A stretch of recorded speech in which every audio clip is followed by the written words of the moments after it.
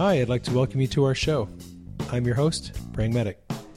We're talking about life as a child of God and all things related to His kingdom. Thanks for joining us. If you're a new listener to the show, you can find articles and books and other resources on my website, www.prayingmedic.com. You can also connect with me on Twitter. Just look for Praying Medic. Now let's jump into this week's show.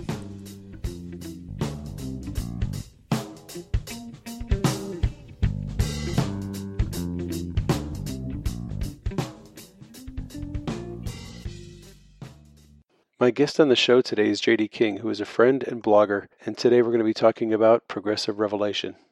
How's it going? It's going pretty good. I'm busy. I can understand. I'm kind of the same way. I'm back in the office. Really, today's kind of been the first day I've been back in almost 2 weeks. So I was on a little family vacation. I did a minister trip up to Canada, and just kind of, feel like I'm getting caught up barely. I'm really interested in the fact that you're writing about progressive revelation. Do you know Richard Murray? I do not. Richard is an attorney, and he is a really amazing theologian, as well as a really out-of-the-box thinker. And he writes about a lot of the concepts that you and I were talking about the other night on progressive revelation. Yeah. Where you take the Old Testament writings, and you have to sort of look at them through New Testament eyes and realize that God is unfolding a plan. He's unfolding the revelation of Himself, His kingdom. And if you lean too heavily on some of the earlier writings, you're going to miss some of the fullness of what He revealed later on if you don't mesh the two of them together. This is a fascinating conversation, and I kind of caught that you'd really like that theme. And this is a wrestling match for me, and it probably maybe more so for me than it might be for you and others. And I'm like that post that you responded very well to is me really wrestling out some very current questions and dynamics and things God's speaking to me about. And quite honestly, I don't think a lot of people in the established Christian community are comfortable with the idea. One of the things I was trying to write about in that post, and I don't know how well I did, is dealing with, you might say, the mystery or the challenge of the fact that God did and has moved through the older forms, but He's more than those forms. I think that's the challenge. I don't really know how to articulate that as well as I'd like. I mean, because I think sometimes those who want to embrace a progressive revelation idea end up coming up with a conclusion that really we would refute or reject anything prior to the fullest expression in a. The difficulty is somehow God has moved in those past depictions, and yet He's more than those depictions. And I do feel like some are ready to write off, Genesis, Exodus, Leviticus, Numbers, Deuteronomy, almost presented as if that there's not value in that at all. And I don't feel like it's healthy to say that any revelation of Scripture is negative or bad. I do think there's something to be said about saying that the later revelation has fuller dimension, and we need to interpret in light of that. I do believe in progressive revelation, but it's not that God is positioning new revelation against old. I think that they're sort of both true. Let me say it this way. I think it's kind of like Microsoft DOS program on computers. DOS maybe could be likened into Old Covenant realities. And obviously what is better is built onto that and is so much more dynamic. But to position like Windows versus DOS is probably not a fair characterization, because it's not either, it's not one against the other as much as one is a greater expression. The thing that really interests me about this subject is you were talking about how God manifested Himself to polytheistic cultures. Yes. Okay, so that's where you really have to start, and you have to think, okay, what were these cultures like, and what were their existing views of the gods? Yes. And God had to, in a way, He had to couch His reality and His revelation in a way that these people could relate to. Exactly. And they had a limited ability to understand who He was and what His plan was and what the kingdom of darkness is like and what the spiritual world is like. Exactly. They had a very, very limited ability to appreciate that stuff. So He had to sort of dumb down, if you will. Yeah, I agree. His reality of who He is. because in the fullness of times, he would be able to give them a fuller, more complex, more enlightened revelation. Yeah, I'm really convinced that's true. And it really helps, like you and I both have had a lot of experience of praying for people. And, there's no question that it's the Father's heart to heal. That's the revelation we understand, and we don't necessarily see that as clearly in some of the earlier passages of the Old Testament. But I don't really believe God changed his character or nature along the way. There's a passage, and I don't have it in front of me, but I believe it's 1 Samuel.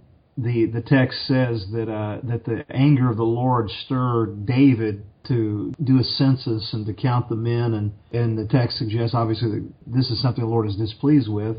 However, 500 years later, approximately, 1 Chronicles, I believe, says that it was actually Satan who incited David to count the men. And so here you have one text suggesting it's the Lord or the anger of the Lord doing, and another text is suggesting that it is Satan. And I think that what we see is that a later revelation, because, the 1st and 2nd Chronicles are some of the newest of the Old Testament books, and there's a greater revelation that it's not in fact God that did this at all, and that maybe God wasn't causing all of the trouble that we think he was. And yeah, it's interesting because when you read the writings of Moses really doesn't write anything about Satan and the kingdom of darkness. Yeah. It was almost like an unknown entity to him.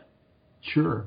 And yet Jesus comes along and Paul comes along, and they have all this revelation about the schemes of Satan and the realms of darkness and demonic agendas, which the Old Testament writers didn't have. Yeah. To me, it's very valuable to look at the Scriptures. And I'm sure you would agree with this, there are people who tend to throw the baby out with the bathwater and think the Old Testament's of no value at all, which is not true. And then there are people who are kind of a little stuck on the Old Testament, and they have not really gotten that revelation of the New Covenant and what it means. I agree. So it's driving between the ditches. You don't want to end up at either. It is. You got to go down the middle of the road. It is, and I wrestle with this because I fellowship on a variety of levels with a variety of people.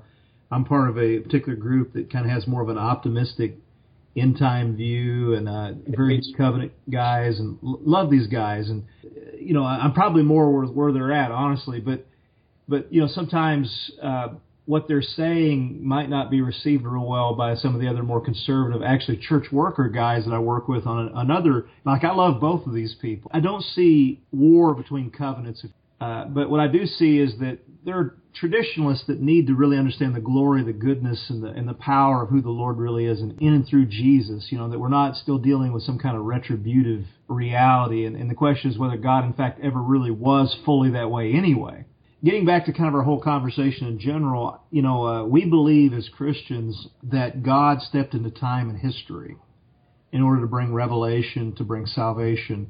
It's a very pivotal part of our faith that may be different than most other world religion. I mean, we believe that God entered time, but in doing that, you have to, in a sense, move into the time, realm, history, culture of that time, or you can, in fact, move within time and history. And so I think the core of our conversation here, that God was willing to do that and maybe convey the reality of who he is within the retributive language, within the very judicial motifs, because those do convey aspects of who he is. But the intent was all along to bring them ultimately through time, culture, and history to a greater revelation, which of course would be in Jesus ultimately. And the thing is, those revelations at that time, they did convey a partial reality of who God is, yes, but not the full reality of who he is.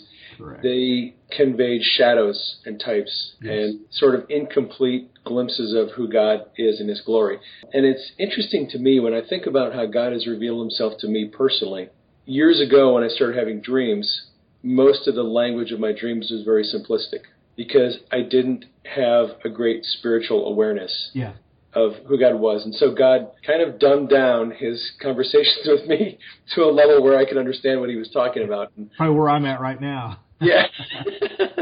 But the interesting thing that I've noticed as I've looked at my dream journal over the last year, I'm having a lot more what I call conceptual dreams, where he doesn't speak to me in clear symbolic imagery or scenes where I see myself acting out something in a dream.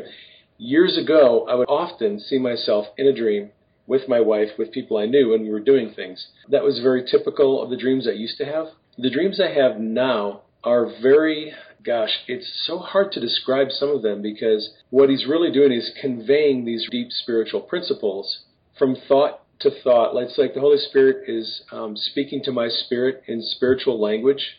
Yes. And it's very difficult to articulate in words, much less describe in pictures what is being revealed. There is this spirit-to-spirit communication. It's almost like tongues. If you were trying to interpret tongues, it's really difficult to do. And that's the kind of revelation he's giving me a lot in the last year. And that's because as I walk with him through time, his revelation to me is getting deeper. Yes. And a little bit more mysterious, but definitely it's a fuller revelation of him and his kingdom. And I see that same concept being worked out through the scriptures. He starts with some basic building blocks that most people can understand. This is what you have a grid for. This is what I'm going to reveal to you today. Mm-hmm. But realize that's not the fullness of what I want to reveal to you. It's a partial revelation of what I want you to know. There's more coming. When you mature, when you grow up, and as things progress and you get this, we'll have more conversations about how this looks in the fullness. And that's what I see going on. Yeah, I'm in agreement with you. You know, these are incredible wrestling matches, you know. But, you know, there's a culture of people, you might say, pressing into God, you know, trying to, you know, maybe get things right with God. Sometimes, while this isn't preached, some people have an attitude often that they're always not quite right with God. And so it wouldn't be unusual, one of our meetings, for somebody, maybe they've had a bad week or two, maybe they've missed it, they've blown it, and they're really going to press in. They might do something like run forward and scrape their nose across the carpet, not to hurt themselves, but just crying out to God. And that's a good thing. I mean, I want to be negative toward that. But what God's been showing me is this, that the person didn't necessarily have to scrape across the carpet or didn't have to do penance. A person doesn't have to jump through all these hoops. But at the same time, God will use those things and, you know, bring good out of them. God doesn't have to use so many of the forms that we use. You know, He would accept us or receive us if we just came to Him, you know, connect with Him, love Him, serve Him without any kind of externals. However, for most of us, that just doesn't work. So He uses, you might say, our religion. He uses our sacrifices. He uses our agonizing prayer. He uses our wailing. And I want to say this here, and this is something I want maybe the New Covenant people to understand, that God does use that, and that there can be some good out of that. But he would say, you don't have to do all that. I'm not a God up here, you know, trying to make sure I get my just penalty before I'll come near you or whatever. That's a really good way of looking at it too, because like you, I know people who have some to me, very odd behavior before God. Yeah. So they're very self-abasing, and they feel like they need to put themselves through all this torment and agony and repentance and, you know, self-denial and confession of sins and all this other stuff. And like you said, if we choose to come to God that way, He'll accept us that way. But that is not the way all of us have to come to God. In fact, it's probably not the preferred way for us to come to God. I have a lot of conversations with Jeremy Mangersheen, and I really like his relationship with God, because what he does is he has this place in his soul where he knows how much he is loved by the Father, and he knows that he and the Father are cool, like God is really cool with him, and he doesn't feel like he has to go through all those gymnastics to please God or to appease God. Yeah. He knows that God is okay with who he is. And Jeremy operates from a place of rest where he accomplishes a lot, gets a lot of stuff done, but it's not done from striving in order to try to make God happy. Yeah. It's done from a place where he is partnering with God in all that he does. And it's all from rest, and it's all from this confident knowing that he's okay with God and God's okay with him. Yeah. And I think if you get to that place, that's probably a preferred place. I think God prefers that. Yeah. Well, I agree with you. I mean, I've been learning that. I mean, I come from a classical Pentecostal background where if you don't feel bad enough about yourself, you probably missing God somehow. You know, that church is about feeling bad about yourself. And right. You know, I've had some amazing breakthroughs in what you're talking about, and you know, just that glory and goodness and love of the Father, and you know that sometimes the issue at hand is more relational breakdown than anything else. You know that God just wants to, you know, bring us back into a right connection relationally with Him. And I mean, I think even as we're getting this and understanding this, you know, for better or worse, you know, I think, you know, some people are at a stage where they need some of the other. I mean, they think, and I don't think it necessarily always serves us well to overly critique that, in the sense that they're coming sincerely before the Father that way. And I guess that's the revelation I'm kind of trying to say, that God uses our religion. It doesn't mean that it's necessarily good or bad. In fact, I think that's the thing. He's so big and so good that, like, it almost doesn't bother him. Yeah, well, I think what he does is he uses our religion to get us in the place where he really wants us. Yeah. He doesn't want us to stay in those religious postures of our heart. He will acknowledge the fact that we're there, but he wants to move us to somewhere else. Yeah, I agree. A really good illustration of this is in the book Placebo, that was written by, I can't think of his name, but he was a Baptist preacher who died and went to heaven. Yeah. And he had this near-death experience testimony that is really amazing. He is taken before the throne of the Father. And because he was a Baptist preacher and he was a little bit self-righteous because he thought he was doing a whole lot of really cool stuff for God, he came to the throne of God with a little bit of pride and arrogance about what he'd accomplished. And he was met by God's anger and rebuke. And he left the throne of God in his experience sorrowful and disappointed and really kind of loathing himself for his arrogance and presumption. So the angels lead him away from the throne of God, and he goes through this experience where the angels are teaching him about the realms of heaven and demons, and he keeps asking the angels if he can go back and visit God again at the throne, because he wants to go see him again and ask for mercy. He has this change of heart in this experience. Yes. And the angels allow him to go back to the throne of God a second time. But this time, he is much more humble. Yeah. He is much more real about his own his own worthlessness. And when he gets to the throne of God, he meets this Father who wraps him in this all-consuming love. Yeah. And he feels this embrace and this warmth and this love. And that particular encounter was really well described in the book. But it's interesting to me because I think some people sense their worthlessness and the fact that they're not right with God. And when they come to meet God, they see this austere, judgmental deity standing in front of them, and they're like, oh my gosh, I'm a horrible, wicked sinner. But then that encounter changes us. Yes. And when we get real about who we are, and we get real about our works and our righteousness, and we get real about the fact that we're not all that in a bag of chips, that puts us in a place where we can go back to God and say, okay, so I'm pretty much not all that great. So what can you do for me? And when we approach him with the right heart, we find this loving Father who, now the apple of his eye, we can't do anything wrong. Everything's great. Everything's cool. It's just amazing how God can use our religion and use those experiences to bring us to the place where he really wants us to be, which is seeing ourselves as a beloved child. Yeah, you're right on. I'm so with you on really being transformed by that love and life and really understanding the relational nature of the Father. I mean, those are things I've been experiencing over the last couple of years that have just been amazing. And well, Moses would be certainly conveyed pretty judicially, but, when Israel hit problems, he fell down, face down before the Father. Who gave him the idea that he could petition God to change a situation or a circumstance? I mean, particularly if God is just purely, a retributive God, who gave him the idea that he could stand before him and say, hey, would you relent? So Moses knew something about the Father I think that we know as well. You look at Moses, you look at Abraham, some of these key figures that seem to have a more intimate relationship. David, of course, they saw the Father much more kindly and benevolently than maybe others did. And so, again, I think that, we're trying to sometimes create a discontinuity between Old and New Testament. I think the answer is to try to find a better continuity here. It's easy to set up a false dichotomy, and I don't think it's helpful. I think I'm in agreement with you. I don't think it helps to ignore the Old Testament. It certainly doesn't help to keep your eyes shut to the amazing promises of the New Covenant. But I think your goal and my goal are the same. Encourage our friends to not be maybe so one-sided in the discussion. Yeah, exactly. It's kind of hard because I do feel like I'm kind of in a middle spot that I don't know that very many people are in. Maybe you are with me there. And I'm coming probably from more of a harsh judicial side to the other.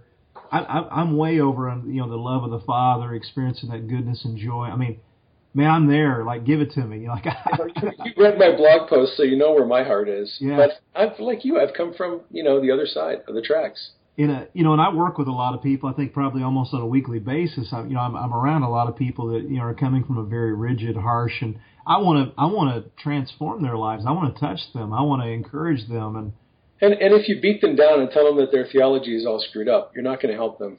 Absolutely not. And this idea we're talking about how God uses our religion, this has been something really encouraging for me, because it again shows you how big He really is. It's like, okay, I'll use that. I'll bring some good out of that. I'll take somebody's assumptions and go ahead and run with them and take them to another place or take them somewhere deeper. And yeah, you have to think about, how does God connect with people who don't have Bibles, both through history, before the scriptures were widely available, and even today in a lot of countries they're not. In Arab nations where the Bible is basically outlawed, how is Jesus speaking to Muslims through all their dreams? Yeah. And a lot of it has to do with cultural norms and cultural relevance. Arab cultures very highly value their dreams. Yeah.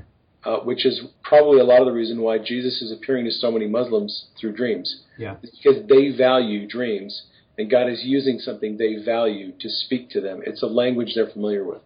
Yeah, the Arabs are having these incredible dreams and actually coming to faith, sometimes even outside the scriptures, and right. That's blowing some people's mind. I'm okay with that, because I got a lot of friends and colleagues that are not, like saying I've had some myself, and I feel it. It's amazing, and this whole conversation we're having obviously is relevant into the terms of healing. Is God really a truly good and healing God? Does he desire to restore the bodies, restore people's lives? And I think all the way from old to new, we can say He is. And even what we don't understand as we look to the Old Testament, I think comes into greater clarity through progressive revelation. The heart of the Father is to touch people's lives, to bring healing and hope. And I would tell people that, who don't know this, that there is a lot of the grace of God and the goodness of God revealed in the Old Testament. God was raising people from the dead and performing healing miracles and all kinds of other really cool stuff in the Old Testament all throughout. Yeah. I think it's really valuable to go back and look. It's not as obvious there as it is in the New Testament, but it's there if you look for it. Yeah, it is. There's a concept in the Old Testament that's been very powerful to me. It's a Hebrew term, hesed, but I think it'd be translated a lot in English as loving faithfulness. There's a number of passages that talk about how God has this hesed for His people. He'll keep His covenant of love for 1,000 generations. Just these powerful revelations, maybe snapshots, if you will, but they speak of who He is, and incredible love that is just, it just touches and changes and pursues, and and really, I think one of the things I want to maybe suggest to some people who are of the more, the new covenant perspective and all, we want to continue to wrestle with what covenant really means. It's about it's about shared identity, it's about family, it's about relationship, it's about all these incredible ideas, and even as we're moving toward a fresher, more dynamic reality, we don't want to miss the value of what we could find in the Old Testament. Well, I know, you probably have other things I have to do. I do have other things I have to do. I got a book to write. But it's been incredible talking to you. Maybe next time we do this, I won't have to take up so much of your time. If you'd like to check out more from J.D. King, you can find his blog at worldrevivalnetwork.blogspot.com. Well, folks, that is our show for today. I hope you enjoyed it. Thanks for dropping by. If you're new to the podcast and you haven't been to my website, you might drop by and check out the articles I have there. If you have any questions or comments about the show, you can contact me at admin@prayingmedic.com. That's ADMIN@prayingmedic.com. I'd like to thank you again for dropping by. I hope you enjoyed the show.